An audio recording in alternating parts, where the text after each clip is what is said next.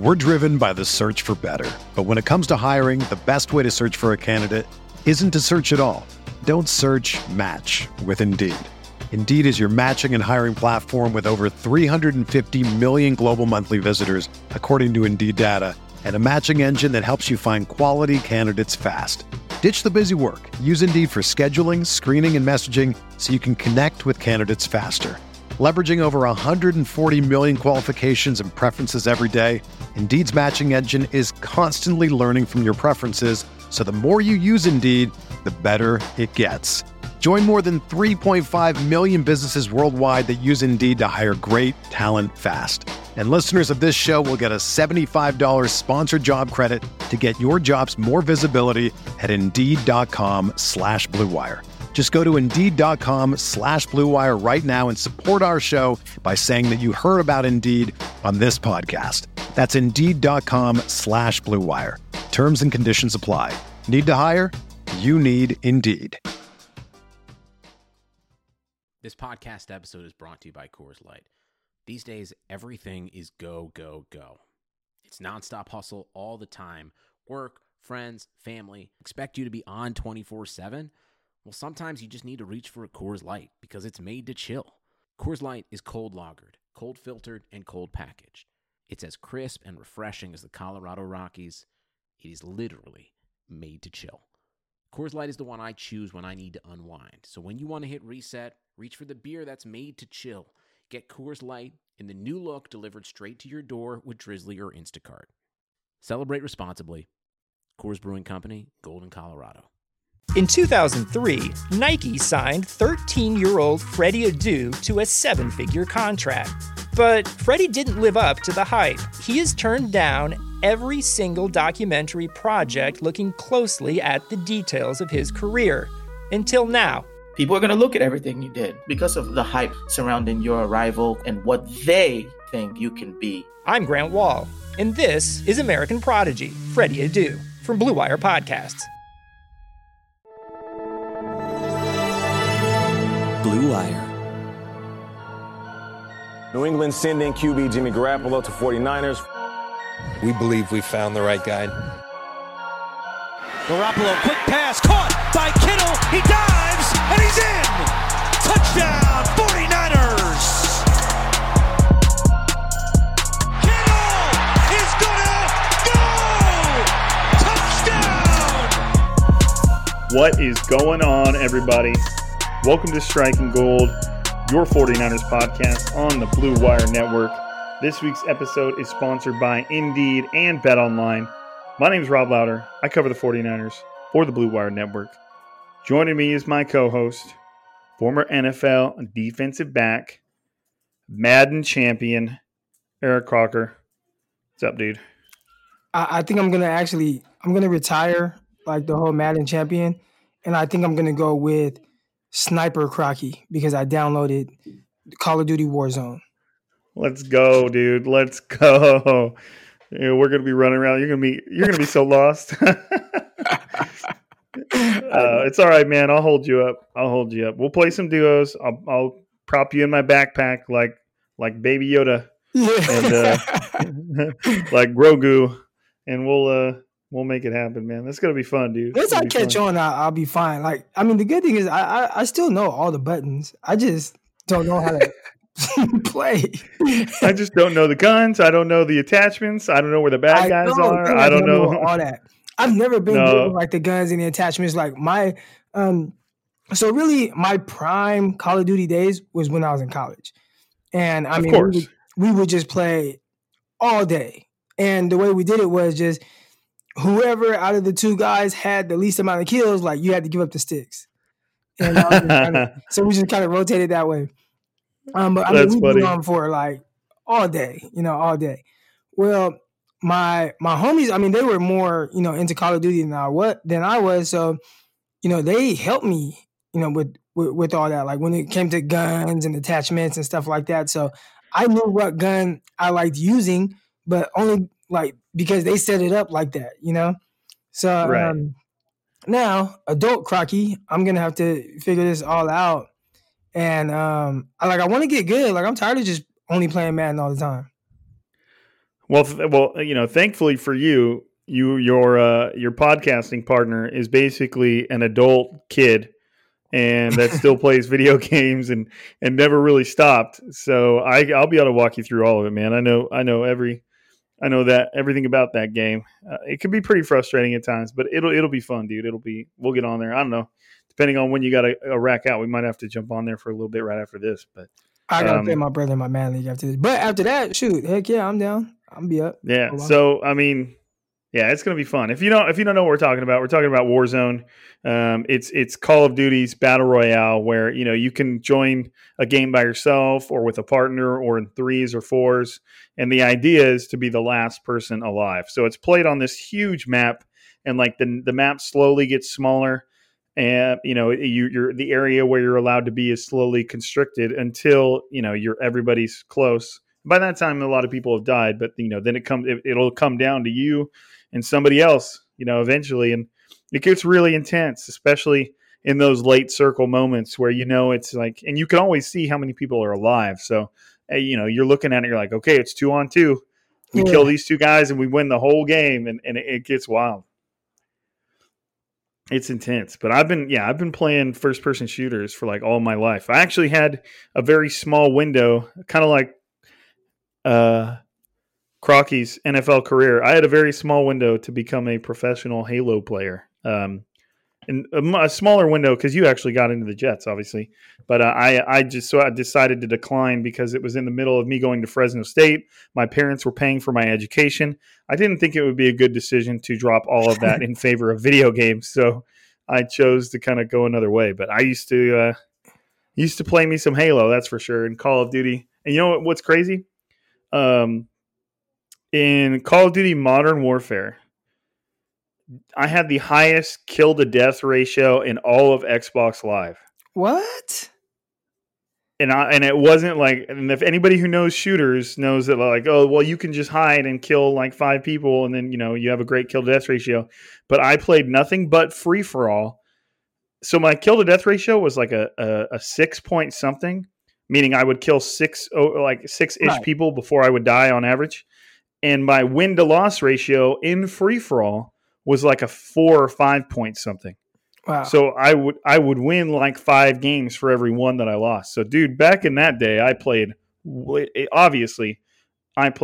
too much shooters. And if you went back and looked at my college transcript, you would know when I was playing too much video games and when I decided to become an adult, because when I started out, my grades were not great, and I knew exactly why. And then finally, I was like, okay, this is a little ridiculous. I got to scale back a little bit. Well, I will say this. I mean, who would have known or who would have thought that like gaming was going to become so big, right? I never would have thought this, bro. The whole streaming thing and how much ridiculous money you can make if you build up a following. It's unreal. Like back in my day, it was just like prize earnings, like how many tournaments can you win? But now it's just, if you can get a stream going, you don't even have to be professional. You could just be good and, you have a little charisma and boom, you're making thousands of dollars a month.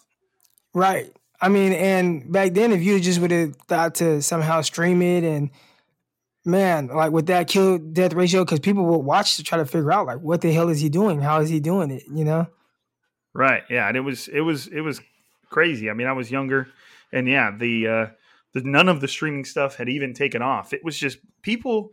It was rare for people were just starting to even record their gameplay. Like, it wasn't live.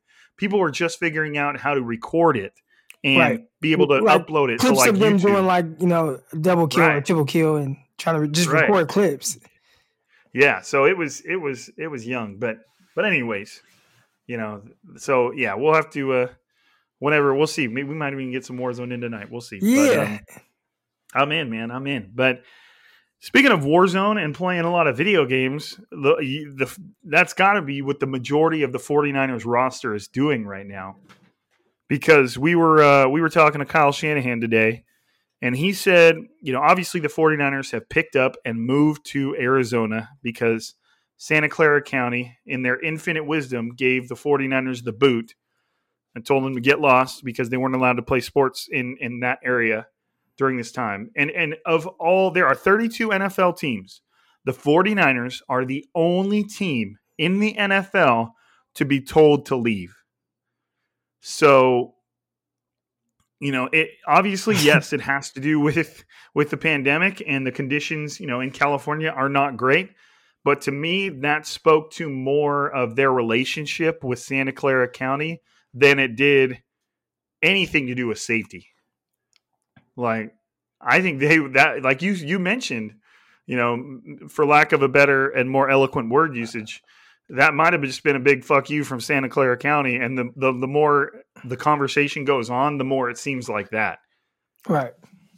Because Kyle Shanahan was asked today, and you mentioned this before we recorded, he was asked by Cam Inman, great dude. One of the members of the Santa Clara City Council made some comment that the 49ers were putting everybody in harm's way by continuing to play sports.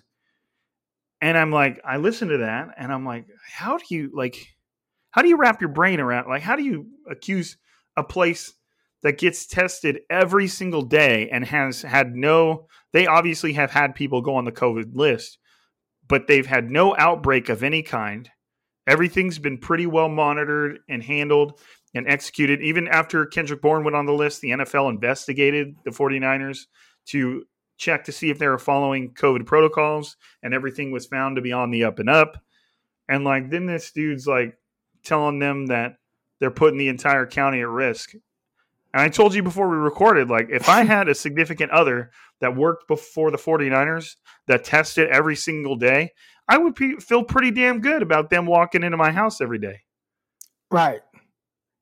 I don't know. Maybe I understand that things aren't great and that California is kind of moving towards another stay-at-home order. Gavin Newsom, the governor of California, announced today that if the California would be separated into about 5 or 6 regions, and if any one of those regions got below a certain point, I think it's 15% as far as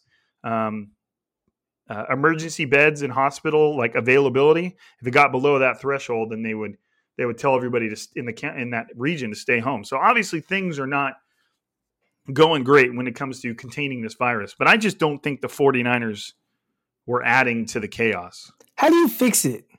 That's my thing. Because, obviously it's been going on for a while. Is it as simple as just getting a vaccine, or, what is it? Because, just watching it, nothing is right. Obviously we understand that, the severity of it and, the issues that people are having trying to just kind of figure out a way to work around this. People are losing jobs. Businesses are being shut down, on a not as serious scale, but kind of serious. A lot of high school kids aren't getting their, junior and senior years of high school, on the field or basketball courts. And, those are big for a lot of kids trying to get their education paid for. And it's what's the end? How is this going to end? How does this get better? Well, I think the vaccine is a huge part of it, but I'm not a medical expert. I have no clue, but I know that the countries that did have a lot of success with it just implemented very, very, very strict regulations from the start. And, because you can kind of kill a virus. Let's say that, and I'm not advocating for anything. I'm not making a point at all. But let's say that everybody in America stopped doing anything for 2 weeks. And those of people that were deemed essential, obviously, were done so under the absolute strictest protocols with, rapid testing and temperature testing everywhere, and then everybody that didn't have to go anywhere went nowhere. It would kind of kill the virus because, if you had it at the time, it would eventually leave you. Your body would kill it. And then nobody could spread it to each other, because that was kind of, from what I know, that's for the most part, the countries that had success, the measures that they took were just so restrictive that the virus essentially killed itself because it couldn't transmit from one person to the other. But I don't know. I mean, the vaccine's going to help a lot, but again, we have flu vaccines and people get the flu like crazy. And I'm not comparing the two things. I'm just saying, I think that maybe the whole COVID thing might be here to stay. I think that it's just going to be something that that maybe maybe it becomes seasonal, kind of like the flu is. I really don't know. I have no clue. But obviously, it's as the season has gone on within the NFL, it's taken its toll, and thankfully, from what I know, no NFL player that's contracted it has really had a bad case. No one's gone into an emergency room, and that kind of goes into what they've come to find about this virus is that your health and your overall condition has a lot to do with how badly it affects you. Right. There's some people that are absolute exceptions to that rule. There's been plenty of stories of people that are extremely healthy still getting very sick. But thankfully, all these NFL players, it seems like the moment they get it, they do their 10 days and they're back on the field. So, and it's almost like we don't even think about it, right? Like we don't look at it like, oh, that person has COVID. We just look at it like, oh man, how many days is going to be out? Right. And sure enough, like knock on wood. But so far, let me really knock on wood. But everybody's come back and it's been fine. Like there haven't been any. Well, especially with NFL players, there was a lot of things that have been said, and I'm not sure how much of it is definitive, but there has been some findings that COVID can affect your lungs, and can obviously a lot of people, that's what gets really sick is how it affects their lungs, and they get fluid in their lungs. It becomes really hard to breathe. But there's been other studies that say, okay, if you don't get that, it could still affect like your lung capacity and it can like damage your lungs. Well, obviously an NFL player, one of their most important functions is their lung capacity and their cardio and their air intake. So it's just, you haven't really heard about anybody struggling with that after they've got it. So it's been interesting to see how it's all unfolded from an NFL standpoint. Right. It's a super small sample size as far as human beings in general, but luckily we just haven't heard of any truly horrible cases in regards to, NFL or even college football, really. So, I mean, it's good to hear. Obviously, again, I'm not trying to act like the NFL's health is any more important than everybody else out there. And if you're listening and you've been affected by this, I'm hopefully certainly not downplaying anything. Right. Yeah, I got it. And my experience was very mild. But again, I'm fully aware that my little brother's fiance, she's healthy. She's younger than me. She's a couple years younger than me. She was in the hospital a couple times because it got so hard for her to breathe. She couldn't even finish sentences. It was so hard for her to breathe. So the difference there between me and her, there has been some studies that say, your nationality and your genes have a lot to do with how you're affected. I'm white, wow. She's Mexican, and they have said that there's some connections with that. But again, it's so early on. So many people are learning so much about this so rapidly that it's hard to say anything definitive. But, I'm glad that, and again, my little brother's fiance, now wife, got it. It affected her horribly. My brother never left her side. Obviously, he got it. But his was the same with me. It barely affected him all like how he felt. He lost his taste and smell just like I did for a few days. And that was it. Like his experience was super mild, yet the fiance that was in his house, his wife, now had it super bad. So it's all over the place. Yeah. It's all over the place.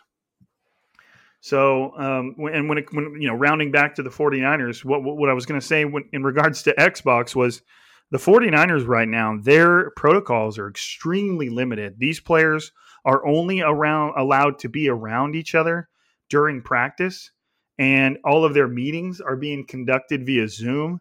And obviously, since they've moved to Arizona, they're staying in like an extended stay hotel that has, they're utilizing the big ballrooms and stuff like that to create like a Suedo locker room. And so things are just crazy right now, and this is going to be a very memorable season when we look back on this. We'll see how different it is next year.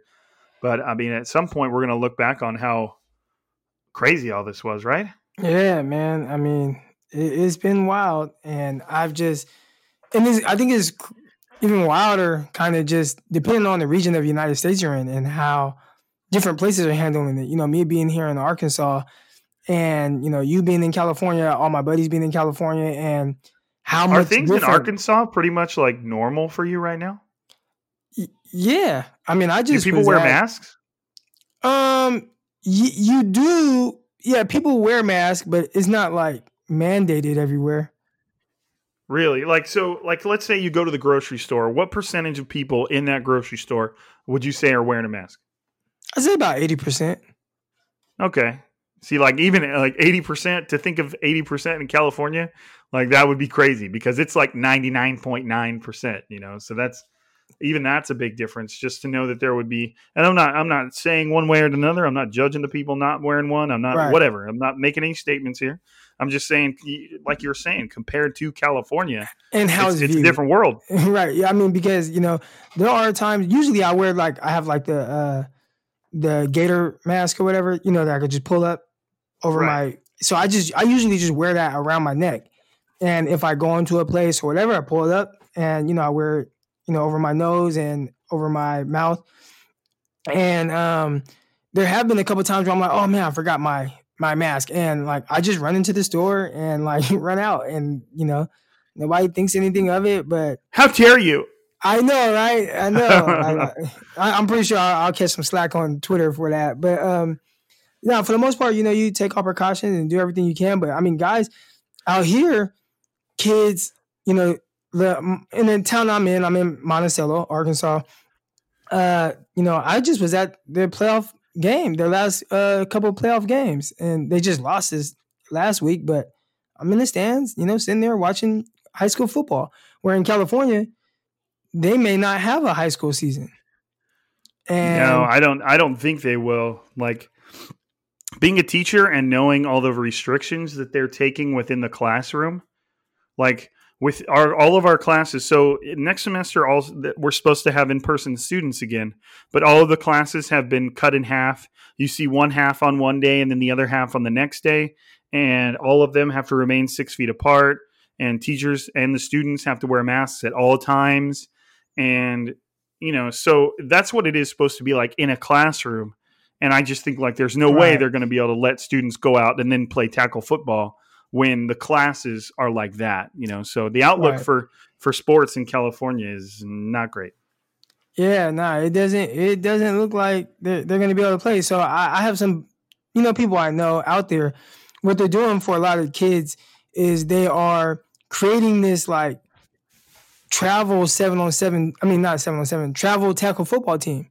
They're actually putting together teams like full of like, kids that are like high school seniors and whatnot, kind of like little all-star teams, and they're traveling. Now, where they're going to travel and where they're going to play, I don't know because I'm pretty positive they're not playing in California. But I know for 7-on-7, my Stockton kids, we went to Las Vegas for a tournament where, they were able to play there, like kids that aren't playing, football right now, tackle football. So, people are trying to find a way around it to, still get a lot of these kids exposure. And I know there are a lot of people that are probably like, oh man, like that's terrible. But a lot of these kids, man, depend on it to try to pay for it, depend on having a good junior and senior year to try to pay for their education.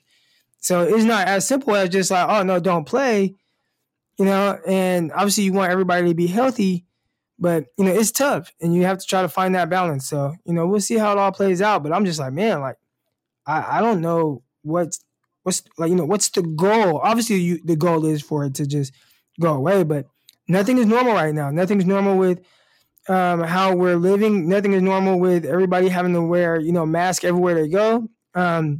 Nothing is normal with the 49ers getting kicked out of Santa Clara, it's just, and it's like, man, whatever we can do to, fix it, we just gotta do it, man. And hopefully they come to some kind of, they can resolve it, sooner than later. Right. Yeah. Obviously that's the main hope just for humanity in general, but we'll see how long that takes. I have no idea. I'm a little young to remember, like, because I know some of these things have come along before. There's been other new strains of like the flu and other random like kind of viruses that have come along before, but I really wasn't. I don't think I was as old enough or even alive to remember when stuff like that would come along. So I'm not sure how it was handled and how long it took to go away. So I don't really know, but I do know that obviously to kind of wrap this up in a 49ers kind of viewpoint, they've packed up. They've taken everything to Arizona. They're practicing there. They're going to play their games there. And they're doing everything there as if they were in Santa Clara now. They've got the entire this entire hotel set up as if they were in Santa Clara. And from all the players' perspectives, from what I've heard, it sounds like it's pretty hospitable. It sounds like they're able to do a lot of the same things they did at Levi's Stadium. Because if you don't know this, if you've never been there, the 49ers practice facility sits right next to Levi's Stadium. You can walk from the inside of Levi's Stadium to the practice fields in about 5 minutes. Like, not even that. Like, they're just right across the way. And so the 49ers locker rooms and a lot of their meeting rooms are all inside of Levi's Stadium, and then they will just simply walk across this kind of, this little breezeway and through another set of doors and across a little parking lot, and they're on the practice field. So the 49ers had a great setup for training camp, for practices throughout the week, throughout the season. And so, having to pick all that up and move it somewhere else is a huge undertaking. And to me, it's just wild that they are the only team in the NFL. And if there's one state where the COVID stuff was wreaking havoc worse than California, it was New York. And New York has, how many teams do they have over there in that area? 3. Like you have the 3 that are kind of like in New York, and then you've got the New York Jets, the New York Giants, you got the New England Patriots who aren't in New York. The Giants are in New Jersey, but it's pretty much New York. It's right there. It's right. Just kind of that general area. What's crazy too is, especially being from California, when I went to New York, and I was just like blown away how little time it takes you to get from like state to state. Yeah, I drove right by the Philadelphia Eagles stadium. I mean, it seemed like it was an hour and a half from like New York, New Jersey area, like hour and a half, maybe 2 hours or something. Like you go through it all pretty quick. Between that, Delaware, like they're all like kind of right there, bunched together.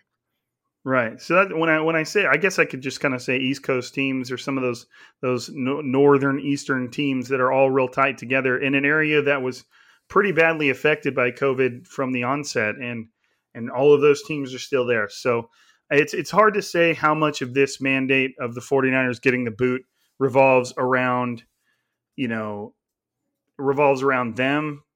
and how much of a legitimate safety concern they present to the public versus Santa Clara and the 49ers just having kind of a bad relationship. And they I don't think I've mentioned this earlier. Well, no, we did. We did mention that the Santa Clara County official kind of took a dig at the 49ers, saying that they were jeopardizing the public's health. So it's hard to know how much of that is legitimate and how much of that is just kind of the fact that they have such a rocky relationship. But let's go ahead, and I'm going to jump in here. I'm going to get my let's get a quick word in from our sponsors, and when we come back, we will do a little quick update from just kind of how the 49ers are standing and kind of break down their Monday matchup against the Bills. Yeah. 2020 has already reshaped how we work, and it's almost over. Businesses across the globe are challenged to be their most efficient, which means every hire is critical. Indeed is here to help. Indeed's the #1 job site in the world with more total visits than any other job site, according to ComScore. Indeed helps you find quality candidates quickly so you can focus on hiring the person you need to keep your business going. Unlike other sites, Indeed gives you full control and payment flexibility over your hiring. You only pay for what you need, you can pause your account at any time, and there are no long-term contracts. And now, Indeed's new way of matching you with candidates instantly delivers a short list of quality candidates whose resumes on Indeed match your job criteria, and you can contact the moment you sponsor a job, making Indeed the only job site that can move as fast as you do. Right now, Indeed is offering our listeners a free $75 credit to boost your job post, which means more quality candidates will see it fast. Try Indeed out with free $75 credit at Indeed.com/Blue Wire. This is their best offer available anywhere. Go right now to Indeed.com/Blue Wire. Offers valid through December 31st. Terms and conditions do apply. And of course, we've got BetOnline. Football's back. It's in full swing. Depending on where you live, you might not be at a game this year, but you can still be in on the action at BetOnline. BetOnline's going the extra mile to make sure you can get in on every possible chance to win this season. From game spreads and totals to team, player, and coaching props, BetOnline gives you more options to wager than anywhere else. You can get in on their season opening bonuses today and start off wagering on wins, division, and championship futures all day, every day. Head to BetOnline today and take advantage of all the great sign-up bonuses. Don't forget to use promo code BlueWire at betonline.ag. That's BlueWire. It's all one word. BetOnline, your online sportsbook experts. All right. As far as housekeeping news, the only really thing that Kyle Shanahan brought up that was of note, I guess you could say, is Deebo Samuel was held out of practice today. Kyle Shanahan seemed, confident / adamant that was really only to give his hamstring, which the game against the Rams was Deebo's first game back in a while. So the 49ers are obviously resting his hamstring this week. I don't know if he's going to be a participant in Friday's practice. The 49ers should also practice on Saturday because everything kind of gets moved back one day when they do Monday games. So we'll see what Deebo's status is, but Kyle Shanahan said he was a little sore, but he made it sure to kind of say it wasn't like a re-injury thing. They were just being careful, kind of like a load management deal. It's really, really common throughout the league. So obviously we're hoping that I didn't jinx Deebo Samuel by saying, hey, Brandon Ayuk, Deebo Samuel game on deck. And then, right. Well, it wouldn't just be all of, the faithful, because it's everybody like, man, can we please see the two together? And, we're finally looking forward to that. And you know what's kind of cool, and I feel a little validated? This is not like a I was right moment, because it's certainly not that astute of an observation. But it is cool to see how Kyle Shanahan has used both Brandon Ayuk and Deebo Samuel in very similar ways. When one has been in and the other's been out, which one of the things I liked most about the way that, the Ayuk pick when they picked him, and after learning a little bit about his game, was the fact that every time the 49ers motioned a player, the defense was going to have to respect it, and that's not always the case. If the 49ers motion Kendrick Bourne, defense is probably not going to get itself into a twist. Right. If they motion Trent Taylor or if they motion whoever. But the fact, whenever Kyle Shanahan motions either Brandon Ayuk or Kendrick Bourne, the defense has got their eyes on that. So, and that's how he's ended up using them. He's got obviously Crocker and I are very in favor of them doing wide receiver things. We want them to just run routes and catch the ball. But Kyle Shanahan's used them both as running backs on the perimeter too. So it has been cool to see him actually use them like that. And, obviously, like I just said, we prefer wide receiver things, but it's been cool to see the fact that they're not mirrors of each other. Deebo Samuel's a little bit more, stout and a bully, but they're both good at that type of play. Athletes. Yeah, I guess it's as simple as that. See, Croc just took my 38 words I just gave you guys and summed it up in one of them. Just athletes. Just big, when you're just really athletic and you have a versatile skill set, you can do things like that. And they got two guys who they probably value more as athletes than even just pure receivers, which, clearly we've seen them do receiver things. We'd like to see a little more, but they have the ability to be like, all right, hey, maybe we don't trust our quarterback throwing 5 yards downfield, so we'll just do everything behind line of scrimmage, and we're like, you guys, I can do that.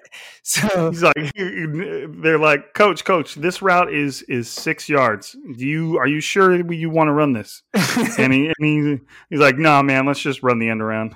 Yeah, right. Like, Coach, this is an 8-yard pitch, and I'll come back to 6. That's a little past 5. Yeah, Deebo's not complaining. He has 20 catches behind the line of scrimmage this year. But he purposely flattened out his slant just to make sure it was inside of 5 yards when he caught it. Right, got to get those yards after catch, which I think he has the most yards after catch per play or something. I think I saw something like that on PFF. Yeah, I think it's over 12 yards after the catch. He's averaging over 12 yards after the catch. And obviously his sample size is going to be a little bit smaller than most other players because he hasn't played as many games. But he's averaging more yards after the catch than probably a decent – somebody might have tweeted this. I'm not sure who. But he's averaging more yards after the catch than probably a shit ton of receivers are, period, per reception. Right. Which is, I mean, that doesn't surprise any 49ers fans. Deebo Samuel is just a wrecking ball when he's on the field. And that's one of my biggest disappointments about what happened to the 49ers in the Super Bowl. Every time they gave the ball to Deebo Samuel, they were gaining like 8 to 15 yards. And then they just stopped. And I was like, man, at least make them completely stuff that out. Make them completely just stop that before you stop doing it. Because if they're stopping an end around play like that, then that means that the middle of the field's probably open quite a bit. So that was weird. I don't know why I randomly thought about that, but I remember just how successful that was against the Chiefs to start that game for the first half or first 3 quarters or whatever. And then I just want to see if they can stop it, right? Because up to that point, like they weren't stopping it, so it's like, all right, let's not like you gotta do it every play, but let's keep kind of throwing it in there a little bit, and until they actually stop it. And if they stop it, then it's like, all right, okay, now we can stop, but shoot, don't stop now. No, I know. And that's kind of reminds me of when they were playing the Vikings in the playoffs, and after Richard Sherman picked that ball, and they just did like 8 Tevin Coleman runs in a row. Yeah. And they were just like, okay, we will throw the ball whenever you stop this run. And they never did. They went right in the end zone. So it's kind of like that. And that's a coaching saying, you've heard it before. Do it until they stop it, and then do whatever else you want to do. And that's kind of how the 49ers view Deebo Samuel and Brandon Ayuk. Like, hey, we're going to keep running these end arounds until you guys get good at stopping it. And Kyle Shanahan's sitting there going, okay, when they sell out to stop this, then here's your here's your slant over the middle that goes for 20 yards, or here's your little, what's that? Like that arrow route from the running back that they like to do right over the middle that splits the linebackers. Yeah. Stuff like that. Yeah, I think some people, not Texas route, but yeah, I know what you're talking about, where you kind of like go out, then come back in. Yep. You pull that outside linebacker out there, and then whoop, see ya. But all right, Crocker. So Buffalo Bills, man, what's your? I mean, we were talking about them. We were looking at their record. We were looking at their stats. We were looking at kind of the roster. What's your overall take? Like, let's frame it this way. In relation to the Rams, are the Buffalo Bills more of a challenge? Are they in the same caliber of team? Can the 49ers do the same things to the Bills as they did to the Rams? They're not the same team, obviously. I'm just saying as far as an overall, how good this team is. What are your thoughts, dude? Well, yeah, no, I think the thing that it's funny you bring up the Rams. They beat the Rams, but I think the challenge that they pose is their quarterback is just way more dynamic and explosive. And watching some games back, they do a variety of things with him. The thing I was surprised to see is how much they run him. And I'm talking about like designed run plays, like quarterback powers. That was something I wasn't really expecting to see a whole lot of. Obviously I know Josh Allen, he's athletic, he can move, he can run. But I thought maybe most of it was him just maybe buying time. Something's not there. Let me just take off. But man, they're doing design quarterback powers. They did a read option where he beat the defensive back around the edge and ran it in for a touchdown. That was the thing that, offensively, jumped out to me the most. And when you talk about the two teams, that's probably the biggest difference, where on one side, everything has to kind of be manufactured for Jared Goff. And even then, he's hit and miss with his execution of it. On the other side, you have this quarterback that's extremely dynamic. He can throw the ball 100 yards in the air, and, he can run and take off and hurt you with his legs at any point. So it puts a lot of pressure on teams to defend him, every play. And I'm not really necessarily one to, I don't know.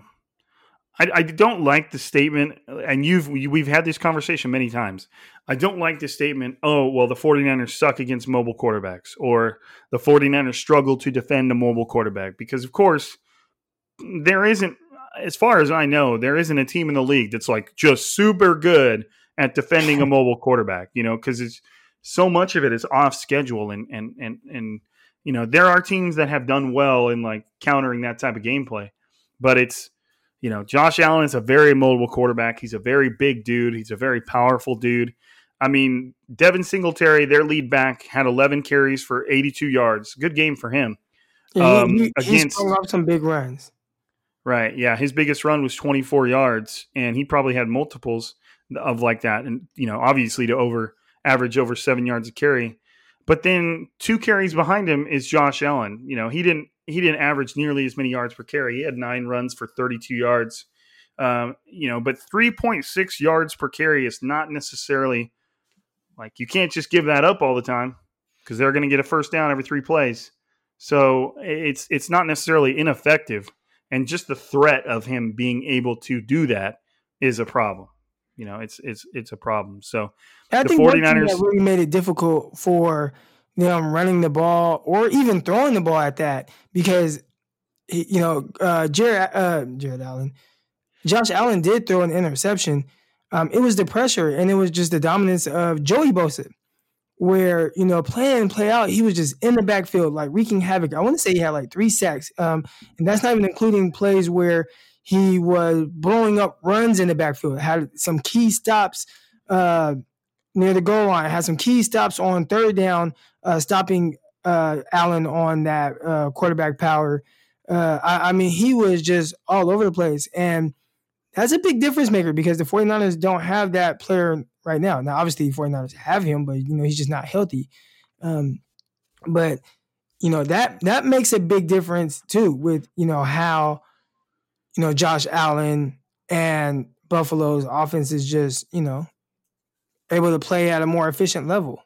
The 49ers have gotten good play out of Kerry Hyder, but not much pass rush from anyone else on a consistent basis, at least not with the consistency of what I saw from the Los Angeles Chargers. Yeah, right. Yeah, no, they did a good job. And Joey Bosa's stat line was just absurd. He had 9 total tackles, which is really high for a defensive end.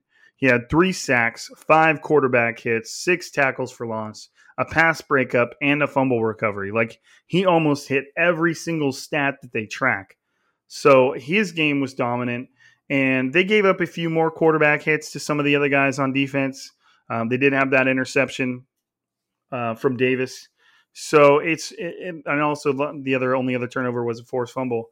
So they're definitely not exactly locking up the football. And the 49ers created so many turnovers against the Rams. Now, we talked about yesterday during the mailbag that's not necessarily sustainable. That's not something that you can't just expect a defense to force 4 turnovers a game. Or it might even be more than that. It might have been 5. I can't remember exactly. It was 4, and that's including the defensive touchdown. Right. So it's not necessarily something that could be contained. The majority of the Bills' offense, at least against the Chargers, came on the ground. They ran for, as a combined backfield, 172 yards, and Josh Allen only threw for 157. So he had an okay game. He was 18 for 24. It kind of was like some of Kaepernick's games, where he completed like 70% of his passes for like 150 something yards and a touchdown. Now, also, too, that's not including in that is early in the game, he threw a ball like 60 yards in the air, and they called pass interference on the 5-yard line. So, obviously those stats those yards don't go into his, when you look at the stat sheet, but just, that did happen, and that's something that can happen because of their willingness to throw the ball downfield. Right. Thankfully, the 49ers, I don't have any like deep play statistics, but I would be willing to bet that the 49ers are among one of the top NFL teams on defense preventing big plays. They've taken a lot of pride in that over the years. I know that last year they were one of the best teams in the NFL in that stat. And if you look at kind of what the Bills were able to do on offense, like they got the ball to Stephon Diggs 7 times, and he had 9 targets, but it was only for 39 yards. They did a really, really good job. The Chargers did of keeping kind of the Bills in front of them and not giving up too many big plays. Their biggest play was a 26-yarder to Davis. So it's, if you go through and you look at the Bills' schedule and their wins and their losses, there's a lot of really kind of like those games. They won by 3 points over the Dolphins. They only won by 10 points versus the Jets. They only beat the Rams by 3 points. They only beat the Raiders by a touchdown. They've had a ton of close games, even against the Chiefs, which is actually impressive. But they've just had a ton of close games. And, even in the Patriots. Now, again, that's a division game for them. So we know better than anybody that division games are always different. They always just present a little bit different of feel. They did beat the Seahawks, put 44 points on them. But the Seahawks were able to put up 34. Right before the Chargers, they played the Cardinals, and they lost by 2 points, 30-32. So they're a good team, but I feel like they've pretty much, other than the Titans, who stomped on them, they've pretty much let every team hang around. You know what I mean? Like they haven't really just asserted any dominance on any team that they've ever played. So I'm really just not sure what to make of the 49ers' chances against the Bills. I mean, obviously I would make something of the fact that they're at home. The 49ers are playing a home game, but they're in Arizona. So yeah, I don't know, man. Really the 49ers haven't played well at home. Now I don't look into that. Like, I've seen other people like, oh, they can't play well at home. But obviously home hasn't been an advantage for them, and there's no fans, so maybe that has something to do with it. But playing at home for the 49ers so far hasn't been something where that they've been able to lean on, Yeah, it hasn't, and they were pretty good at home last year, weren't they? They were good home and away. So it really just has more to do with the team than it does. Right. They weren't good. They haven't been good at home because the team hasn't been good. Well, that's the thing. Okay, so a lot of people made a big deal, in Kyle's first year. Oh, they not winning on the road and stuff, and it's like, well, the team's not good. And then 2019, the team is good, and they're winning at home and away. They beat New Orleans Saints on the road, in a shootout. Is when your team is good, you're probably going to do good home and away. When your team is bad, you're probably going to struggle, and the home field really only matters maybe if you can use that energy of the crowd in the big game, kind of like the Bosa chants in the division round playoffs against the Minnesota Vikings, situations like that. But for the most part, shoot, man, if you're good, you're good, and you're gonna play tight, whether you're home or away. But if you're bad, it's gonna be hard to find wins, and that's kind of what we've seen from the 49ers so far early in this season, and part of the reason why they're 1-4 at home.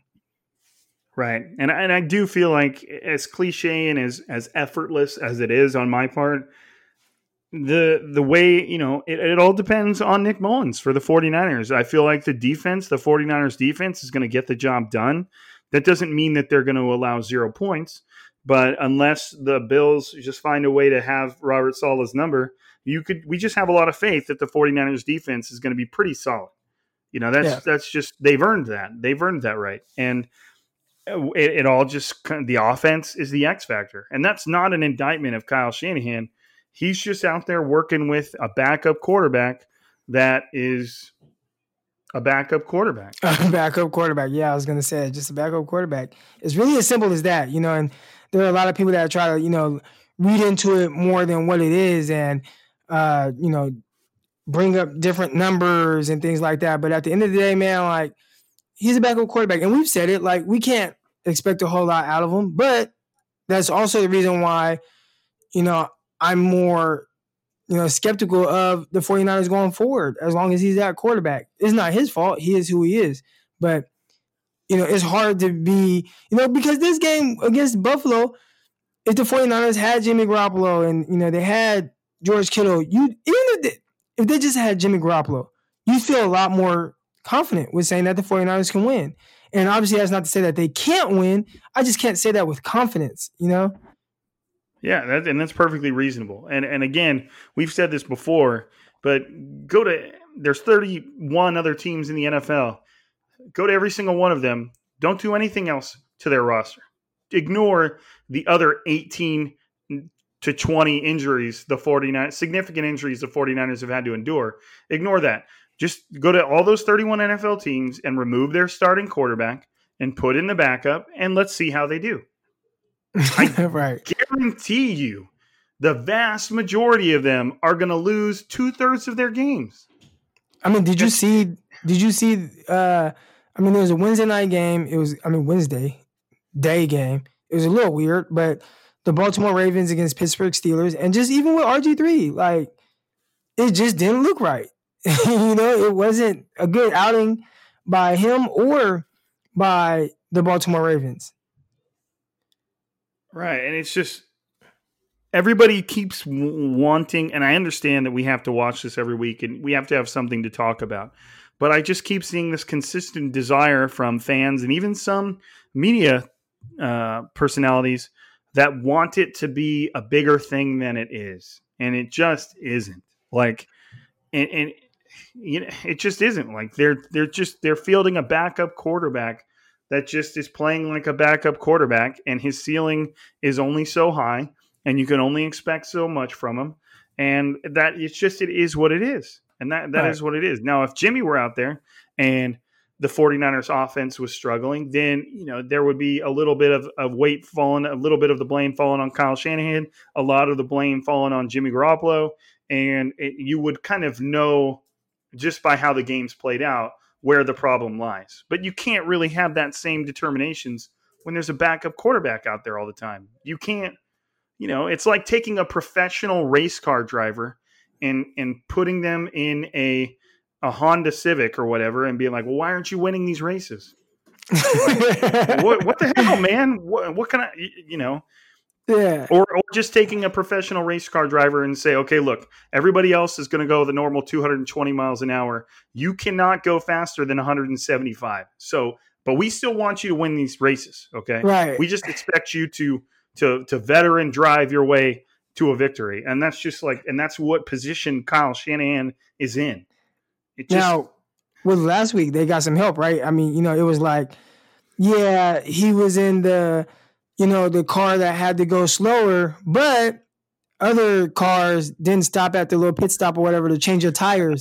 So he had got some sort of an advantage. And that kind of was what happened last weekend. The 49ers are going to have to lean on things like that, or going into the game, they're going to know that they're going to need things like that to happen. Now, can Nick Mullins play very well, even against this Buffalo team? The thing that jumped out to me with Buffalo was how fast they played. I thought defensively, they were moving around fast. They were running around fast. I heard some stats that their defensive, was it DVOA? I always forget that. But their defense. Yeah, you got it right. Yeah, it's DVOA. Yeah, DVOA. Weeks 1 through 6 they were 31st in the league, which is terrible. And that's a team that's known more for their defense, right? Last year, they were like 3rd in the NFL behind the Patriots and 49ers. But they were 31st. Well, since then, week 7 through 12, they are 7th. So obviously they're doing a whole lot better. Now, when you look at their overall stats, it's more middle of the pack, but they've gotten better. And what I've watched over the last couple of weeks is a team that is playing extremely fast defensively, extremely confident. And even watching Justin Herbert and how tough it was for him. And that's a quarterback that has an immense amount of talent. He's had a lot of success pushing the ball downfield. He has a really good receivers that he trusts, and he's able to give them opportunities. Well, even with him, it was the ball had to get out right now. He has to do this right now. Has to make plays on the move. Everything, had to process things extremely fast. And that's something that, if I just put Nick Mullins in that same situation, that's tough. That's going to be tough for him. So we clearly Nick Mullins can play well. We've seen it at different times, right? I mean, obviously you go back to his first year, he had a couple of nice games, one against the Broncos, one against the Raiders. You look at this year and you see him against the Giants, and it's like, okay, if everything is right, it's there for him where he can be successful. It's just more times than not he's shown to be someone else, not someone else, but like he's shown to be who he truly is and really is, and it's a backup quarterback. So hopefully Nick Mullins can pull through and really diagnose things quickly, play fast, get the ball out of his hands. Hopefully Kyle helps him with that to offset some things, get some screens, because that Bills defense, they're playing fast, man. They're playing really fast. Yeah, and the 49ers should be able to take some pressure off of Nick Mullins with the fact that they're expected to have both Deebo Samuel and Brandon Ayuk in the lineup. Brandon Ayuk was taken off the COVID list this week, and if everything's good with him, if he feels great, then he should be a big part of this game. And then you've got Raheem Mostert, who is a huge addition to that too, because he's so damn fast that he can push the ball to the outside and get an edge or find a crease. And so the 49ers are going to have a lot of speed. They're going to have a lot of ways to kind of do what they want to do, whether that's pushing the ball downfield or kind of stretching the field side to side. It's just a matter of it all just hinges upon Nick Mullins and his ability to execute, along with the offensive line. The offensive line was pretty shaky against the Rams, and obviously you've got somebody like Aaron Donald on the other side that's always going to make an offensive line look shaky for the most part. I mean, the 49ers handled him pretty well the first time they met, but it's just to me it's all in those two things, man. If the offensive line can do their job, if Nick Mullins can stay cool, he always looks so stressed, man. Like whenever they show clips of him on the sideline, or like he just looks like he is not having fun. Like you used to see clips of Jimmy where he'd be standing next to somebody and kind of like laughing with them and giving you that picturesque Jimmy smile. Where Nick just like every time they cut to him, he's like taking a deep breath and he's like exhaling, and he's just listen. You know? I mean, the quarterback is a stressful position. I remember being with the Jets and playing video games with Geno Smith, and it's broad daylight, like just a normal day, and out of nowhere he just pulls out like this big thing of like Ciroc. And he's like drinking like hard alcohol in the middle of the day. I'm like, dude, you're stressed the hell out, huh? There's a lot on his shoulders, and he's not somebody that has this immense amount of talent to overcome some of the deficiencies he has. I think in his head he's a gunslinger, but that's not what his abilities say he is. It's tough. And I'm not like talking shit. Like I'm not saying that he might be calm and collected out there, but he just doesn't appear that way from the outside. And, obviously I look at this stuff from a little bit of like a military perspective, because I was in the military, and, I was a leader. I was an officer in charge of no less than 45 guys at one point. And, I have officers above me, and you're always kind of just paying attention to their demeanor. Now, we never deployed to war, that we were never asked to. We tested the Army's new stuff, which was fun in its own way. But you're always kind of just looking to how someone above you is going to react to any given situation. What type of leader is this person? How do they react when stress becomes a part of the equation? And some of them are cool as ice, and some of them get real fired up. Some of them become flustered. And, I'm not really sure which one of those Nick Mullins is when he's in his moment. Now, I'm not talking, obviously football is not life or death, but it's just another, it's like you said, it's a lot of pressure.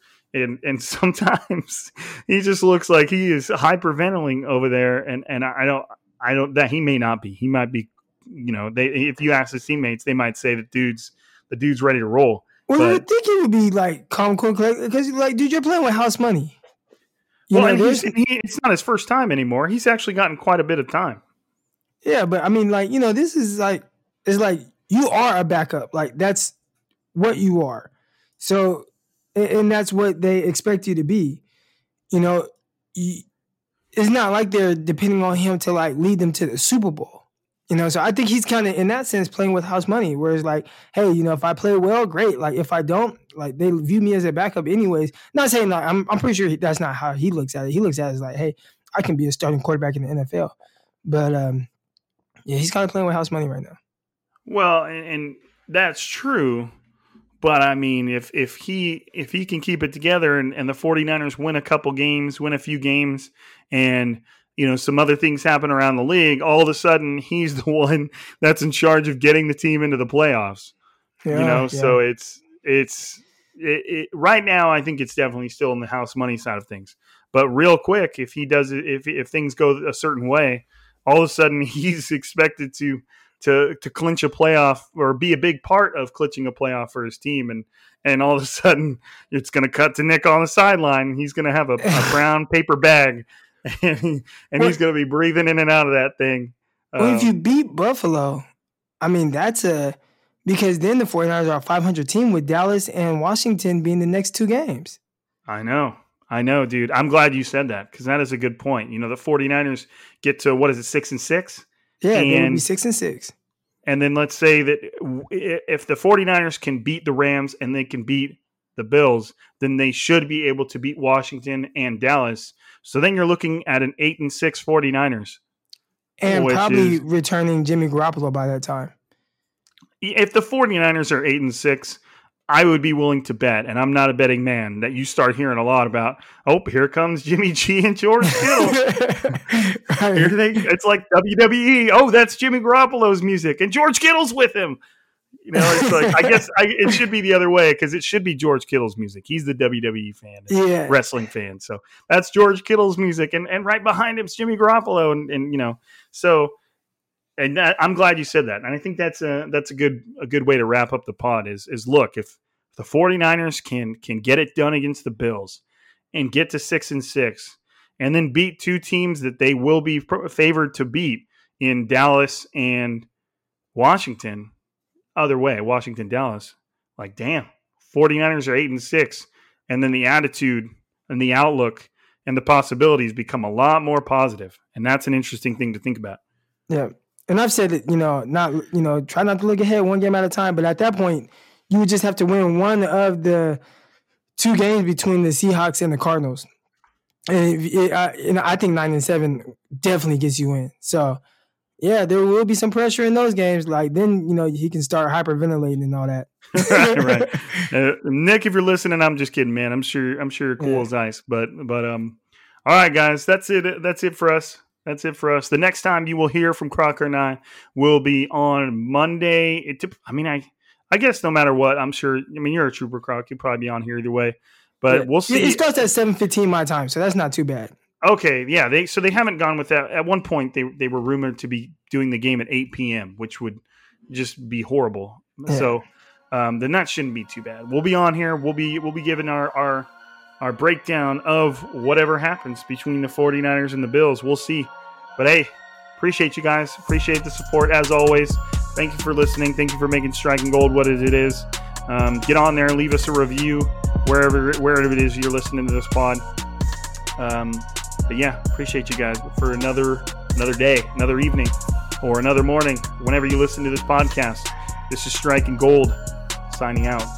Sniper Crocky, peace.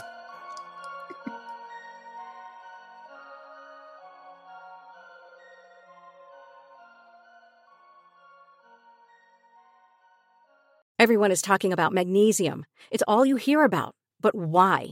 What do we know about magnesium? Well, magnesium is the number one mineral that 75% of Americans are deficient in. If you are a woman over 35, magnesium will help you rediscover balance, energy, and vitality. Magnesium supports more than 300 enzymatic reactions in your body, including those involved in hormonal balance. From functional medicine doctors to mental well-being and female hormone experts, we all know that magnesium is the one mineral to improve all aspects of well-being and health. But which one? Magnesium Breakthrough from Bioptimizers, the trusted choice recommended by leading experts with 7 best-absorbed forms of magnesium to ensure your body receives the support it needs for overall well-being. Go to bioptimizers.com/balance today and use code BALANCE10 for 10% off. Support your journey to wellness at bioptimizers.com/balance.